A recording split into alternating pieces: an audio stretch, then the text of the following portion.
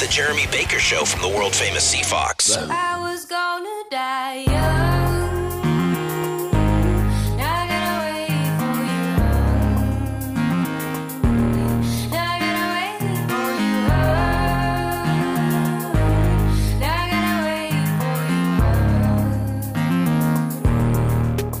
you. I was afraid. Sylvan Esso is going to be in Vancouver August 15th for a show at the Commodore Ballroom.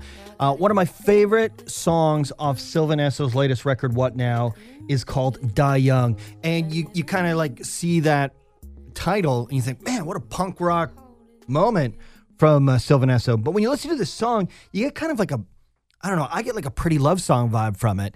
Here's Amelia Meath from the band Sylvan Esso talking about the song Die Young. Well, I really had wanted to write a love song, which I think right now is quite hard to do because everyone's written love songs, and love's essentially the amount of similes that have been like thrown at love. It's kind of been dragged through the dirt. Like you can sort of relate anything to love, and it's exhausting. It's like the easiest thing to write a song about. So I wanted to write one. I was trying to find a new perspective to write from.